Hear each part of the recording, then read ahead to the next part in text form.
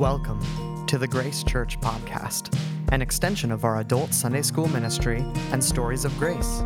Pastor Brandon here, along with Pastor Steve. Hey there. And we are committed to utilizing this platform to continue our church's rich tradition of deep theological teaching through our adult Sunday school ministry.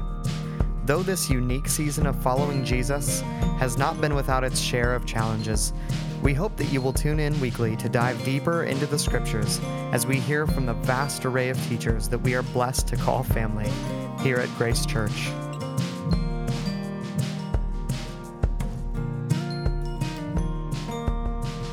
Hello and welcome back to the Grace Church Podcast, wherever you are joining us, whether it be your house or your car or out on a walk. We're so grateful to have you joining us here today.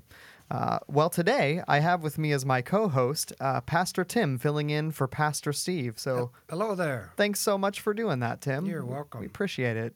But today in the studio we have the one and the only Mark Getz. You might not be the only Mark Getz, but you're the only Mark Getz I know. Yeah, when I type it into the internet, I get all kinds of Mark Getzes, and they all seem to... Well, you are the only Mark Getz that we are aware of, so welcome to the studio, and thanks for taking time to share with us today what the Lord is teaching you through the Gospels, and I just want to turn it over to you now. Okay, thanks. Appreciate that. Before we dive into our scripture story today, I want to pose a question to our two panelists here today. I want you to think of 2-3 sports movies that you can think of, kind of classics that come to your mind, and then maybe tell me what is your favorite sports movie. So, Brandon, we'll start with you. When you think of sports movies, what do you think of? Well, my first question is, do extreme sports count? Sure. Or are we just talking? I don't know that this movie will work in this situation, but one movie that I like is called Extreme Days, but it's just about skateboarding and surfing and whatever that. It's kind of goofy, but I don't know that one. But more classic ones, I like Hoosiers. I like Remember the Titans. I like Rudy. Yeah, those are the classic ones. Yes. Yeah, definitely. Yeah. And how about you, Tim? Which ones did you think of with that question? So and I can't remember years or anything anymore, but they did the remake of when the 1980, was it, U.S. ice hockey team got to the finals with Russia, and they won. It was the unlikely young Americans. I still remember Miracle. And then the other one, Hoosiers, the small team. And then there was the something Ducks, the Mighty Ducks. The Mighty Ducks, That guy who, for his penance for a probation, had to take on this urban group of kids who didn't know how to ice skate. And, of course, at the end of the day, they were able to form a team. I still remember that one about the Mighty Ducks. Yeah. Do you have a favorite sports movie, or are you not a sports movie guy? I think the Hoosiers. I really like the that was Hoosiers, kind of watching that from front to back and all the dynamics of what had to happen for that team to succeed. Yeah. Brandon, we didn't get your favorite. Do you have a favorite? If I had to pick out of those, it would probably be Hoosiers. Hoosiers, okay. We got the basketball fans here. Mm-hmm. Yeah, so sports movies are a great genre. Some are a little different, but a lot of them, they revolve around this idea that to overcome incredible odds, there has to be a game plan that's going to work for this team or this person to succeed. If they're going to win against all odds, there has to be a plan. And usually the coach brings them through. Miracle is a classic for that. I just actually watched that the other week for the first time. I've always wanted to watch it, and part of my COVID quarantine, I got to watch that the other day. Today we're going to look at Jesus' game plan. He had a game plan. He announced it. He introduced it to his followers, and that's what we're going to look at today. We're going to look at the time when Jesus introduced his game plan for why he came to earth and exactly how he introduced it to his followers. So this is really a turning point in Jesus' ministry when this happens, because he doesn't do this early on. He does this later in his ministry. Now, Jesus' ministry can really be kind of divided into his early days that were more down south in Judea. Then he spent the bulk of his time up north in Galilee. And this story occurs at the end of that Galilean time when he was up north. And then after this, then he will head down south and start heading to Jerusalem for the Passover. Now, in the stories before our story today, when he shares this game plan with his disciples, he's really been trying to really get away from the crowds and spend more time with his disciples. One of the stories that occurs just before this is he goes over to the Mediterranean coast to spend some time. I know it doesn't say exactly why he does, but it sounds like he's trying to get away. He doesn't want people to know where he's staying. He's trying to get away from the crowds, and that's the story of the Syrophoenician woman that wants to have her daughter healed, and he really doesn't want to do it, but eventually gives in to her and expresses his compassion and heals his daughter. Then after that, he ends up going to the east side of the Lake of Galilee, and the crowd follows him out there, and that's where he feeds the 4,000. He may have been actually going over there because this occurs after he healed the demon-possessed man, and this is the area where he had sent him to tell what God had done for him. And so, some people conjecture that he was going to see what impact this man had had over that time. But regardless, he was over there, and the crowds found him. He again had compassion on them and fed them, and that was the feeding of the 4,000.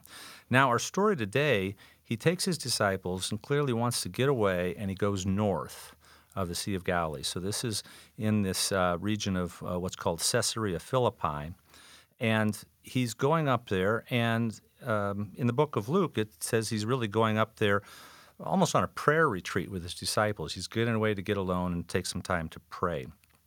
So that's the setting for the story that we're going to read today. Now, so this is going to be a week-long trip up there that seems to be centered on this prayer retreat. Now, in this story, this week-long time, we're going to be right at the beginning of it. There's really two different places I want you to picture up there. The first one, he's on the road with just his disciples. So that's where the first conversation appears that we're going to look at. The second one, it doesn't really tell you where it is, but it's another place. It's probably wherever they were going to hold their prayer retreat because they're all together. And so those are the two different places. So one long retreat, two different places, but there's three different conversations that we're going to focus on. The first conversation is the one that occurs on the road with the disciples. And then second, they're away in this other place. The second conversation is where Peter pulls him away from the disciples and has a conversation with those disciples. And then the third, after that interaction, he calls all of his disciples to him, not just the 12, but all the rest of the crowd that's there, that's come along, and he addresses them with this final conversation that he has. So, two different places, three different conversations, but as I read this, I want you guys to listen for four different key lines in the story. And so I'm going to assign them to you so you can listen to them. So first, Tim, I'm going to give you the first two. The first one occurs on the road with the disciples, and it's a question. I want you to pay attention to what question Jesus asks his disciples on the road. It's a key question.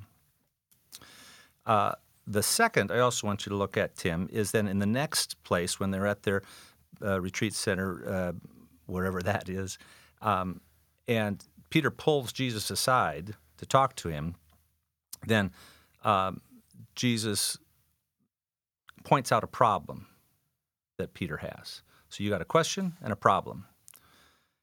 Then he calls all the crowd to him in this final place, and this is what you have, Brandon, to watch for, is he makes a proposal or a challenge to all his followers. I want you to focus on that proposal or follow. It's really a three-part proposal, so I want you to focus on that. And then as he explains why they should adhere to this challenge, why this proposal is, even though it's a hard one, makes sense, he kind of frames an argument, and it's around a key question, really two questions, but the final question is the key question. That's kind of the existential question that's really bothers everybody and eventually makes them think about spiritual things, even if they want to ignore it all their life. At some point, you have to face that question. So you have a question and a problem, Tim. You have a proposal and a question when you listen to that. So let me just kind of frame that for you and read that for you as we go. I'm going to read it from the book of Mark, and I want you to listen carefully and pay attention to those lines that you were to focus on. This is from Mark 8. Jesus and his disciples left Galilee and went up to the villages near Caesarea Philippi. As they were walking along, he asked them, "Who do people say I am?" "Well," they replied, "some say John the Baptist, some say Elijah, some others say you are one of the other prophets." Then he asked them, "But who do you say I am?" Peter replied, "You are the Messiah."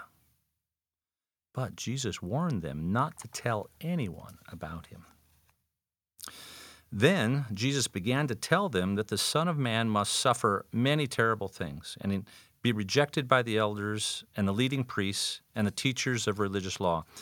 He would be killed, but 3 days later he would rise from the dead. And as he talked about this openly with his disciples, Peter took him aside and began to reprimand him for saying such things. Jesus turned around and looked at the disciples and then reprimanded Peter. "Get away from me, Satan," he said. "You are seeing things merely from a human point of view, not from God's."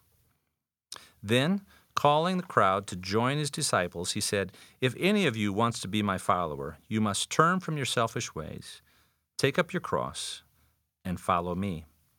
If you try to hang on to your life, you will lose it. But if you give up your life for my sake and for the sake of the good news, you will save it. And what do you benefit if you gain the whole world but lose your own soul? Is anything worth more than your soul? If anyone is ashamed of me and my message in these adulterous and sinful days, the Son of Man will be ashamed of that person when he returns in the glory of his Father with the holy angels." Okay, let's go back and think through that story. So it starts, they were heading up north, be alone to get on this prayer retreat. They're walking along the road. Jesus asks his disciples, "Who do people say I am?" And some, they said, John the Baptist. Some said Elijah. Some of the other Gospels say, well, some say you're one of the other prophets that's risen from the dead. And then Jesus asked his key question. Tim, do you remember what was the key question that he asked them? Yep, I think the key question is in verse 29. Who do you say that I am? Yeah, it's just a question that everybody on earth has to answer at some time. It's just his key question. It's a piercing question. Interestingly, then, he tells them, when Peter answers, "You are the Messiah, the Son of the living God, the one sent from God," he warns them not to tell anybody. So that's an interesting part. So then the story picks up. They are someplace else. And with that, then Jesus starts doing something he hasn't done before. He starts talking to them about what's going to happen. And he tells them kind of this game plan of what's going to happen. Now, I didn't ask you to do that, but let's try and recall what was the game plan of what was going to happen, because this is kind of the center of his explanation that he's done before. So what, Brandon, remember what was his game plan? What was he telling them that was going to happen to him? Yeah, he was mentioning that the Son of Man must suffer many things and be rejected by the elders and the chief priests and the scribes, and he'll be killed, and 3 days later rise again. Yeah. I mean, this is crazy stuff that he'd never talked about before. They'd never really thought about before.